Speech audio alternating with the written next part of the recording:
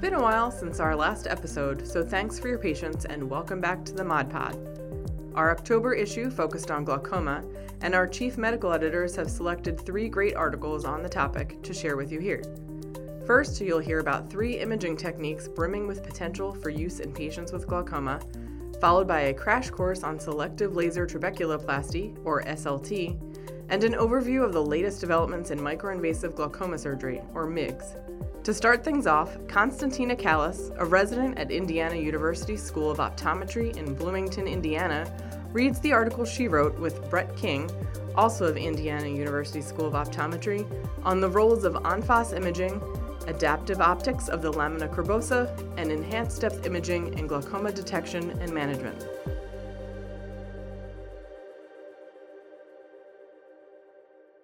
The evolution of glaucoma imaging has been integral in helping clinicians diagnose glaucoma in its earliest stages and treat patients with confidence to arrest the disease.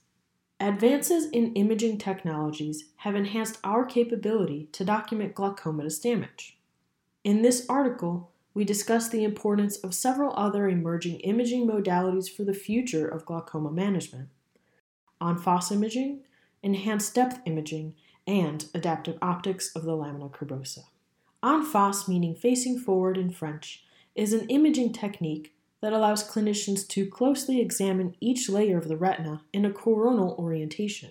An en face algorithm is available on most OCT platforms and modalities, in example time domain, spectral domain, and swept source, each of which offers its own advantages and disadvantages. Regardless of modality, en face imaging provides key information to aid in the diagnosis and management of glaucoma, as it offers high resolution for visualizing early retinal nerve fiber layer abnormalities. RNFL loss is a proven indicator of structural glaucomatous damage. Traditional OCT scans allow us to measure RNFL thickness to track these structural changes. In contrast, en face imaging measures RNFL reflectance. Hood et al. Showed that asymmetry and reflectance may be a better metric for detecting early changes than information from traditional scans. En face imaging allows the clinician to view the RNFL across a large area of the posterior pole, enabling him or her to evaluate variations in reflectance across the retina. The large area view also appears to be less affected by artifacts, including segmentation errors and deviations due to axial length, than are other modalities. Although this technique provides myriad information, it has limitations. En face imaging fails to identify diffuse RNFL damage, unlike a traditional scan, due to its confined axial depth parameters. Yet clinical application of en face imaging shows great promise once further work with regard to specificity and sensitivity is done. It is recommended that this imaging technique be used in conjunction with traditional OCT scans and printouts. En face imaging is commercially available as an update on the Spectralis OCT, the Topcon DRI OCT Trident, Cirrus, and OptoView products. The lamina cribrosa is a mesh-like structure that provides mechanical support within the optic nerve. Because the neuroretinal rim is considered the primary site at which to observe the axonal damage in glaucoma, it is important to investigate the relationship between the lamina cribrosa and the bowing that occurs with glaucoma. Until recently, imaging deep structures such as the lamina cribrosa had been challenging. Enhanced depth imaging is a specific mode of the spectral domain OCT that achieves deeper signal penetration by using longer wavelengths or by inverting the image to allow deeper tissues to be in focus. Imaging the lamina cribrosa in glaucoma highlights the disease's effects on lamina cribrosa thickness and position. Lamina cribrosa imaging can elucidate crucial differences among glaucoma subtypes. Studies have found that measurement of the lamina cribrosa thickness with enhanced depth imaging revealed overall thinning in both primary open-angle glaucoma and normal tension glaucoma, with significantly greater thinning in normal tension glaucoma. Those with normal tension glaucoma and advanced hemorrhage had the highest rate of progression. Thickness of the lamina cribrosa is also directly correlated with its position. When the lamina cribrosa is thinner, it tends to be displaced posteriorly. These findings may explain why glaucoma continues to progress despite patients' strict compliance with IOP lowering medication regimens. Although lamina cribrosa imaging with enhanced depth imaging appears to be promising, its role in glaucoma management requires further research. Advances in imaging clarity using adaptive optics technology in conjunction with enhanced depth imaging may also help to determine the importance of axonal bundles, glial cells, and small capillaries within the lamina cribrosa in eyes with glaucoma. Monochromatic aberrations in the eye are a significant limiting factor in acquiring high-resolution images. Adaptive optics is designed to eliminate these aberrations in real time using wavefront sensors and deformable mirrors. In theory, adaptive optics can be built into current imaging modalities such as scanning laser ophthalmoscopy and OCT. The addition of adaptive optics would allow microscopic imaging of the retina to quantify blood flow and capillary density and to detect nerve fiber bundles. Although this technology is still investigational and has limited clinical application today, its capabilities show exciting potential for future use in diagnosing and treating glaucoma. According to Dong et al., adaptive optics has illuminated early RNFL defects by detecting individual RNFL bundles that are not seen in traditional OCT scans. With unrivaled image clarity, detailed microscopic imaging may equip clinicians to detect glaucomatous changes at the cellular level, but normative databases have yet to be generated. Adaptive optics imaging sacrifices field of view and depth of focus to achieve this superior image quality. As a result, users must compile images from multiple scans to view large areas. Recent investigations have used adaptive optics to look at alterations in the RNFL, ganglion cell density, beams of the lamina cribrosa, and capillary density. Using adaptive optic enhanced OCT, Liu et al. Proved the ability to image individual ganglion cell somas and to determine ganglion cell densities in individuals. Those authors also demonstrated fine projections from the ganglion cell layer up to individual bundles of the RNFL. Further investigation with this technology of the relationship of structure and function may enhance understanding of and efforts to manage this disease. Early diagnosis and treatment are essential to delay the irreversible effects of glaucoma. Hence, it is of paramount importance to continue to push the boundaries of glaucoma imaging. Current imaging technologies offer good diagnostic accuracy and reproducibility, but the ongoing advances in en-face imaging, adaptive optics, and enhanced depth imaging will continue to improve recognition of early glaucomatous damage. We await integration of these technologies into new clinical diagnostic tools. But in the meantime, they are already aiding our understanding of glaucoma's pathophysiology and progression. Let's move on from imaging and glaucoma to treatment. Next up, Mitch Ibach, an optometrist at Vance Thompson Vision in Sioux Falls, South Dakota, reviews what ODs need to know about SLT.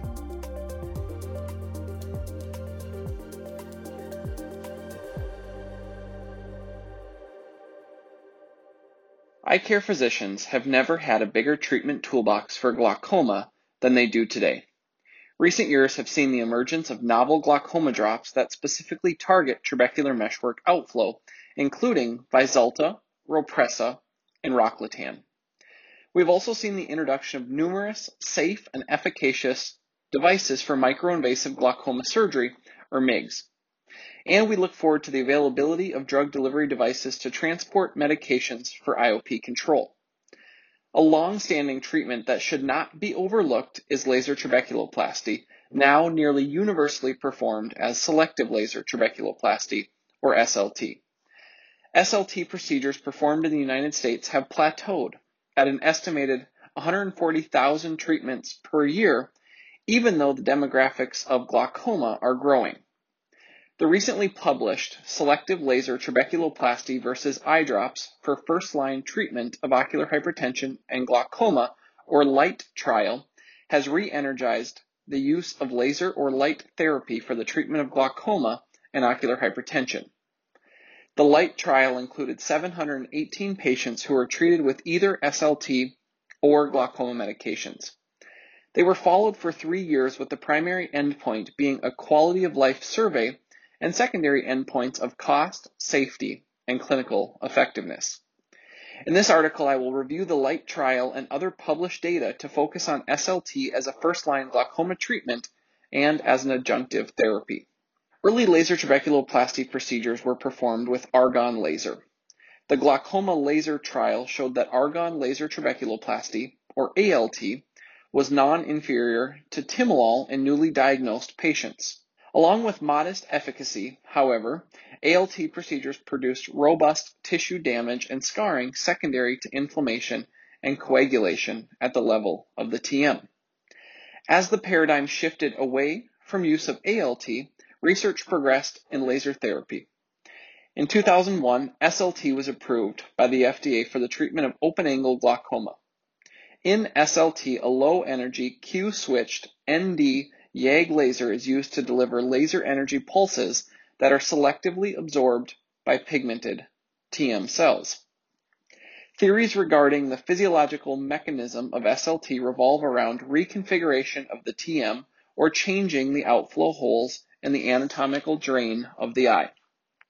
The latter, being the drain explanation, has resonated with patients. Far less laser energy with shorter laser duration is used in SLT compared to ALT, thus enhancing safety and improving repeatability. The literature suggests that SLT decreases IOP on average about 30% from baseline in treatment-naive with laser or drops eyes, with potency similar to that of a topical prostaglandin analog or PGA. In a prospective study, Katz et al. Compared SLT and a PGA as first-line glaucoma treatment in 69 patients.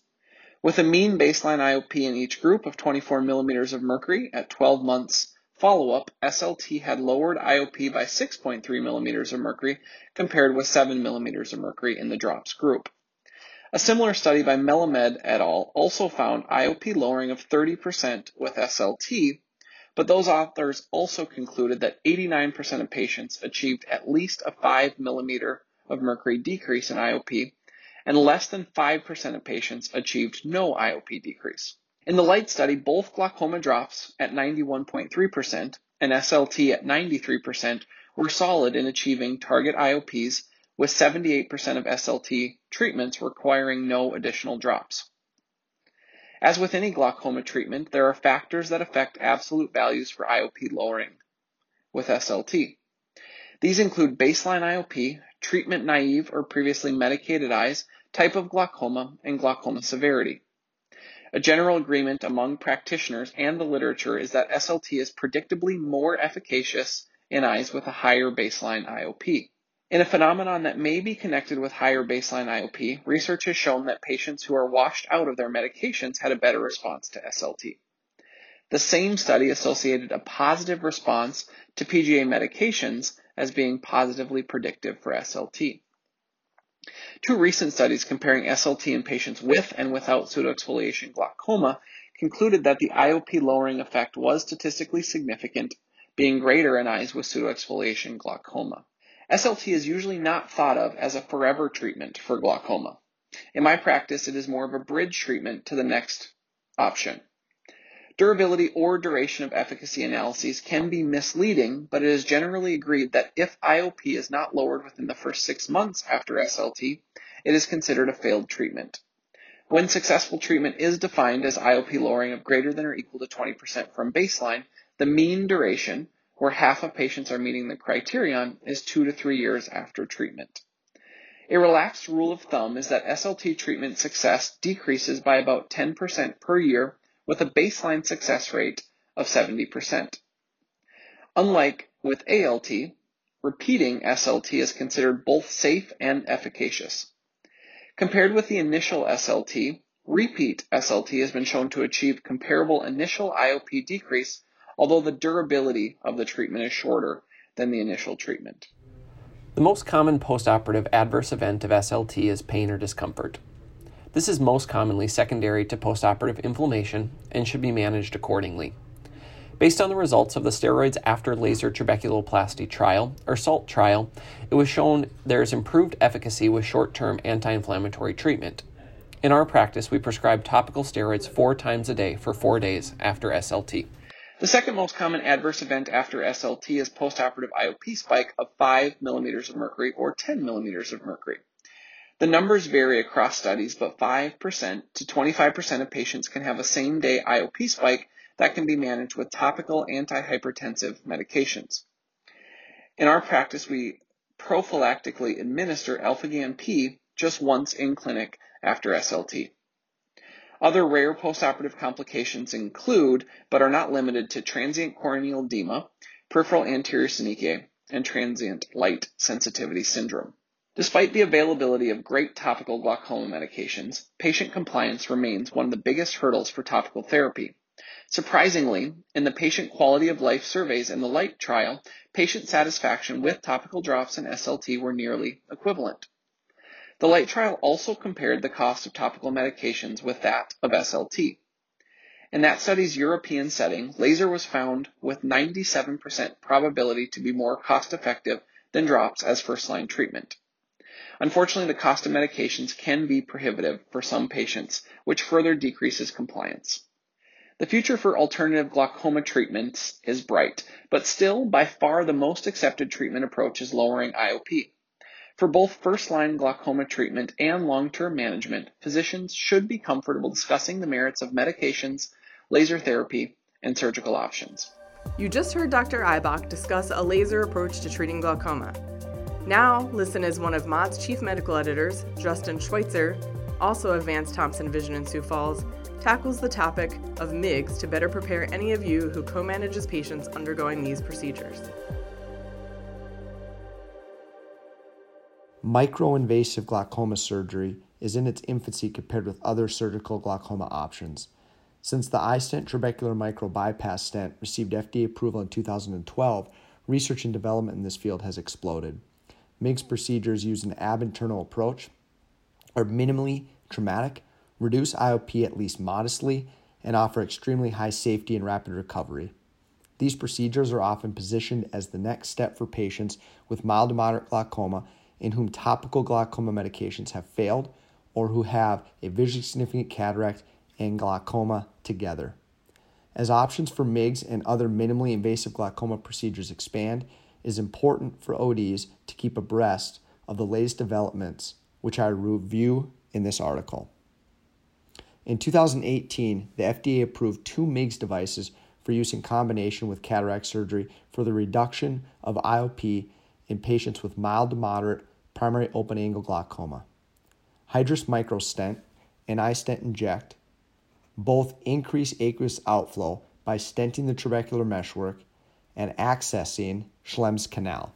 Optometrists who already co-manage cataract surgery patients will find the process for patients undergoing the procedure combined with placement of either a Hydrus microstent or iStent inject to be similar, but with a few additional considerations. A layered hyphema can occur with either device, but it was reported in 0.5% of patients in the Horizon study and none in the iStent inject pivotal trial. Preoperatively, it is important to educate patients receiving either device that they may develop a mild transient hyphema that may cloud their vision. The hyphema will eventually resolve at around 1 week. The transient hyphema, if not layered, will appear to be a mild anterior chamber reaction at the slit lamp. Either implant can become obstructed. The reported incidence of device obstruction was 3.8% obstructive and 14.9% non-obstructive in the Horizon study, and 6.2% complete or partial in the iStent inject pivotal trial. Gonioscopy is required to visualize obstructions. If an obstruction is identified and deemed to be increase in IOP, the patient should be referred back to the surgeon for treatment options. In some cases, the blockage can be removed with a YAG laser procedure. It is important for optometrists to visualize a stent once during the first 3 months after surgery, to look for obstruction and to repeat gonioscopy if unexplained disease progression or IOP elevation occurs. Launched in 2015 and 2018, respectively, the Cahook dual blade and Omni surgical system excise trabecular meshwork tissue. The KDB allows surgeons to remove 3 clock hours of trabecular meshwork, which gives aqueous direct access to Schlemm canal and distal collector channels. The Omni surgical system targets 3 points of resistance in the conventional outflow pathway. First, it delivers small amounts of OVD, or viscoelastic, through a microcatheter to viscodilate Schlemm canal for either 180 degrees or 360 degrees. Second, the device excises either 180 degrees or 360 degrees of trabecular meshwork to allow aqueous access to Schlemm canal and distal collector channels. A third surgical option, ab-internal canaloplasty, or ABIC, uses a lighted catheter to deliver small amounts of viscoelastic to viscodilate Schlemm's canal 180 degrees or 360 degrees. These procedures are indicated for patients with mild to moderate glaucoma who are pseudophakic, but all of the procedures can be paired with cataract surgery as well. The most common postoperative consideration with these procedures is hyphema. In a recent retrospective study, 50.6% of patients had a transient hyphema after treatment with the Omni surgical system. A majority of the hyphema were rated as mild and self-resolving. In a retrospective study involving the KDB, 17.3% of patients were noted to have hyphema, with the majority on postoperative day 1 and resolving within 7 days of presentation. Hypotony is not a postoperative concern with Hydrus microstent, iStent inject, KDB, Omni surgical system, or ABIC because none of the devices or procedures bypasses the backstop pressure of 8 millimeters of mercury to 10 millimeters of mercury called episclerovenous pressure. In other words, episclerovenous pressure essentially serves as a safety net with these procedures. With all 5 MIGS options, managing IOP in the first 3 months after surgery is critical. If a patient has achieved the target pressure established before surgery, medications may be removed one by one at IOP checks. It's important to remind patients that IOP can fluctuate during the first 3 postoperative months as the eye recovers. It is also worth re-emphasizing to patients that glaucoma is a lifelong disease, that no MIGS procedure can cure it, and that regular checkups are essential. In 2016, the FDA approved the Zen gel stent for the treatment of patients with refractory glaucoma in whom previous surgical treatment failed and patients who have primary open-angle glaucoma or pseudoexfoliative or pigmentary glaucoma with open angles who are unresponsive to maximum tolerated medical therapy. The device comes preloaded in an injector. It is implanted through a clear corneal incision using an ab-internal approach. The Zen shunts fluid from the anterior chamber to the subconjunctival space, forming a low-lying bleb. The most common postoperative consideration with this device are fibrosis of the bleb and hypotony. In the FDA pivotal trial, the rate of bleb needling to remove fibrosis was 32%, and hypotony occurred at a rate of 24.6%. Hypotony spontaneously resolved in a majority of the cases. If a patient presents with hypotony, which is IOP less than 5 millimeters of mercury, or an IOP below which the eye does not maintain its normal shape, it is advisable to discontinue all topical glaucoma medications. The next steps are to examine the anterior chamber for iridocorneal touch and perform a fundus examination to look for choroidal effusion. If both conditions are ruled out, the patient may be monitored. Recently, many surgeons have transitioned to ab-external placement of the Zen gel stent. Although techniques vary, the greatest advantage of an ab-external approach is that it avoids entangling the device in subtenon capsule, which can increase the rate of bleb needling. As the prevalence of glaucoma continues to rise across the world, the volume of MIGS and minimally invasive glaucoma procedures will increase. Optometrists must be ready to educate and manage these patients. That does it for our glaucoma content. In addition to these articles from the main issue, we'd also like to share Andrew Mackner's article from the CollaborativeEYE section of our October issue. Dr. Mackner practices at Adena Eye Physicians and Surgeons in Minnesota. Here he is with his article on the management of intraocular pressure after cataract surgery.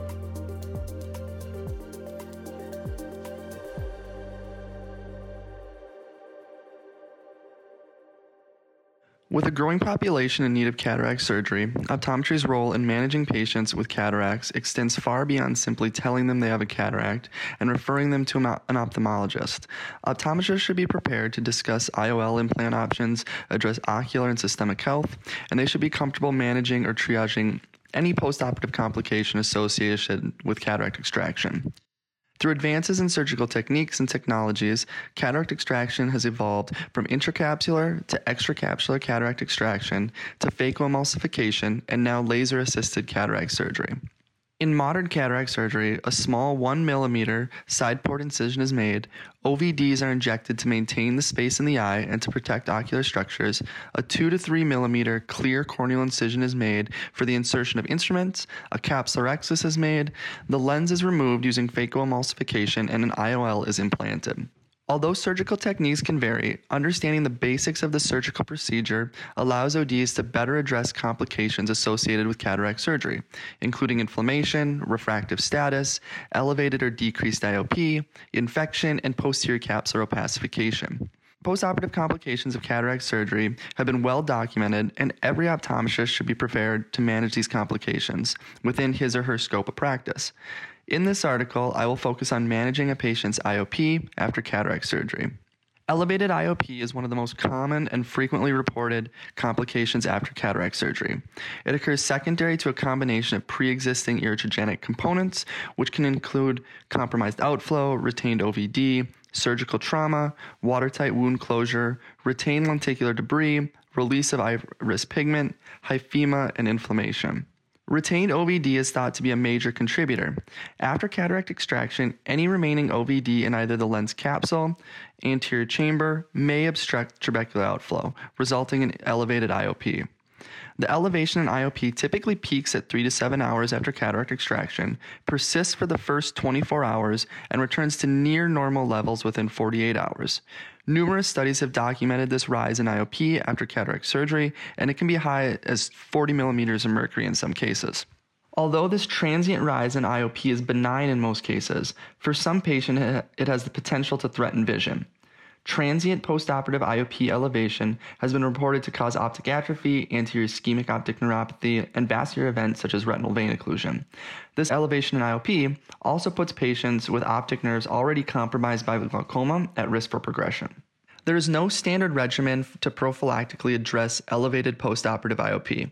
Several studies have explored the use of intracameral, topical, systemic hypotensive agents as prophylaxis for postoperative IOP elevation. However, these studies have produced conflicting results, and so there is no consensus on the efficacy of medical prophylaxis for IOP elevation. In most cases, IOP elevation was reduced but not totally eliminated, and in other cases, the elevation in IOP was only delayed. Rainier et al. Compared the effect of topical Trusopt, a carbonic anhydrase inhibitor, with that of Xalatan, a prostaglandin. Both drugs produced a clinically significant reduction in IOP at 6 hours. However, only dorzolamide was effective at 24 hours. Rainier et al. Also compared Cosopt with latanoprost and found that the combination drug reduced IOP more effectively than latanoprost. However, in Rainier's comparison, only dorzolamide timolol prevented IOP spikes greater than 30 millimeters of mercury. The literature shows no consensus regarding prophylactic treatment of IOP after cataract surgery. This makes the one-day postoperative IOP check important, as pressures can be unpredictable. Clinically, IOP at or near 30 millimeters of mercury in a healthy eye can be treated topically. The administration of one drop of a fixed combination hypotensive, such as dorzolamide timolol, will effectively reduce the pressure to an acceptable level below 28 millimeters of mercury. Once IOP reaches an acceptable level, the patient can be released without the need to remain on the topical hypotensive medication at home. In the event that the IOP is elevated to 30 to 40 millimeters of mercury, some clinicians will recommend the addition of oral acetazolamide in conjunction with topical hypotensive therapy to bring the IOP to an acceptable level. The rationale behind side port paracentesis is to provide an immediate reduction in IOP. To perform side port paracentesis, pressure is applied to the edge of an existing side port incision using a sterile instrument to release aqueous humor, which will appear as a positive Seidel sign with the use of fluorescein. This method has been shown to produce an immediate reduction in IOP. However, the pressure returns to elevated levels within 4 hours. It is recommended that topical and/or oral hypotensives be administered to a patient undergoing paracentesis in order to promote a sustained reduction in IOP. In eyes with a high risk of optic nerve damage, a similar medical approach should be taken to address elevated IOP. Care should be taken to ensure that the IOP is adequately controlled for an individual patient. Follow-up should be driven by the nature of the case. For glaucomatous patients, if an IOP is elevated at day 1, they can be seen at a shorter interval to recheck pressure. Patients not considered to be at high risk can be seen 1 to 2 weeks postoperatively, depending on the provider's preferred follow-up schedule. It is important to remember that at a 24-hour postoperative exam, that if the pressure is elevated, it is not likely a steroid response. Elevated IOP secondary to steroid response typically happens 10 days to 2 weeks after steroid treatment is initiated. If a patient's IOP is elevated at this time, the best treatment is to taper or stop the steroid, switch to a non-steroidal anti-inflammatory drug to control the inflammation. In some cases, the addition of a topical hypotensive may be beneficial. IOP can also be lower than expected day 1 after cataract surgery. During surgery, many surgeons fashion a clear corneal incision with a 3-plane self-sealing architecture to reduce the need for sutures. With this incision design, there is a risk for wound leaks. Patients at increased risk for a wound leak include those who underwent complicated cataract surgery with prolonged surgical time, those who had a mature cataract, zonular dehiscence, or zonular laxity. Additionally, patients with a history of vitrectomy or LASIK, especially hyperopic LASIK, are at an increased risk for wound leaks. Patients exhibiting a wound leak are at an increased risk of hypotony, infection, and IOL instability, which may be of concern in patients with a toric IOL because rotation can significantly degrade visual acuity. If a patient's IOP is below 10 millimeters of mercury in the first 24 hours after surgery, evaluation for the presence of a Seidel sign is warranted. During examination, the rate of the Seidel should be noted, as should the depth of the anterior chamber. A wound leak that is mild will usually self-seal within 1 to 2 days. For leaks that are moderate in an eye with a formed anterior chamber, a bandage contact lens can be replaced to reduce the lid interaction and promote reepithelialization. When a bandage contact lens is introduced, the provider should increase the antibiotic frequency to at least 6 times a day. Some providers also recommend decreasing the steroid and increasing the antibiotic to promote healing. Patients should be seen every 1 to 2 days until the leak is resolved. Patients should be educated on continued use of the shield while sleeping and should be told to avoid rubbing their eyes, getting any water directly into their eyes, and warning signs of infection should be reviewed as well. If the leak is not resolving, the IOP is consistently low, or the anterior chamber is shallow or flat, the patient should be referred back to the surgeon for consultation and possible surgical repair or revision. As the number of patients undergoing cataract surgery continues to rise, it is more important than ever that optometrists are prepared to address any perioperative needs that arise. Elevated IOP and decreased IOP with wound leaks are postoperative complications that every optometrist co-managing cataract patients should be equipped to handle.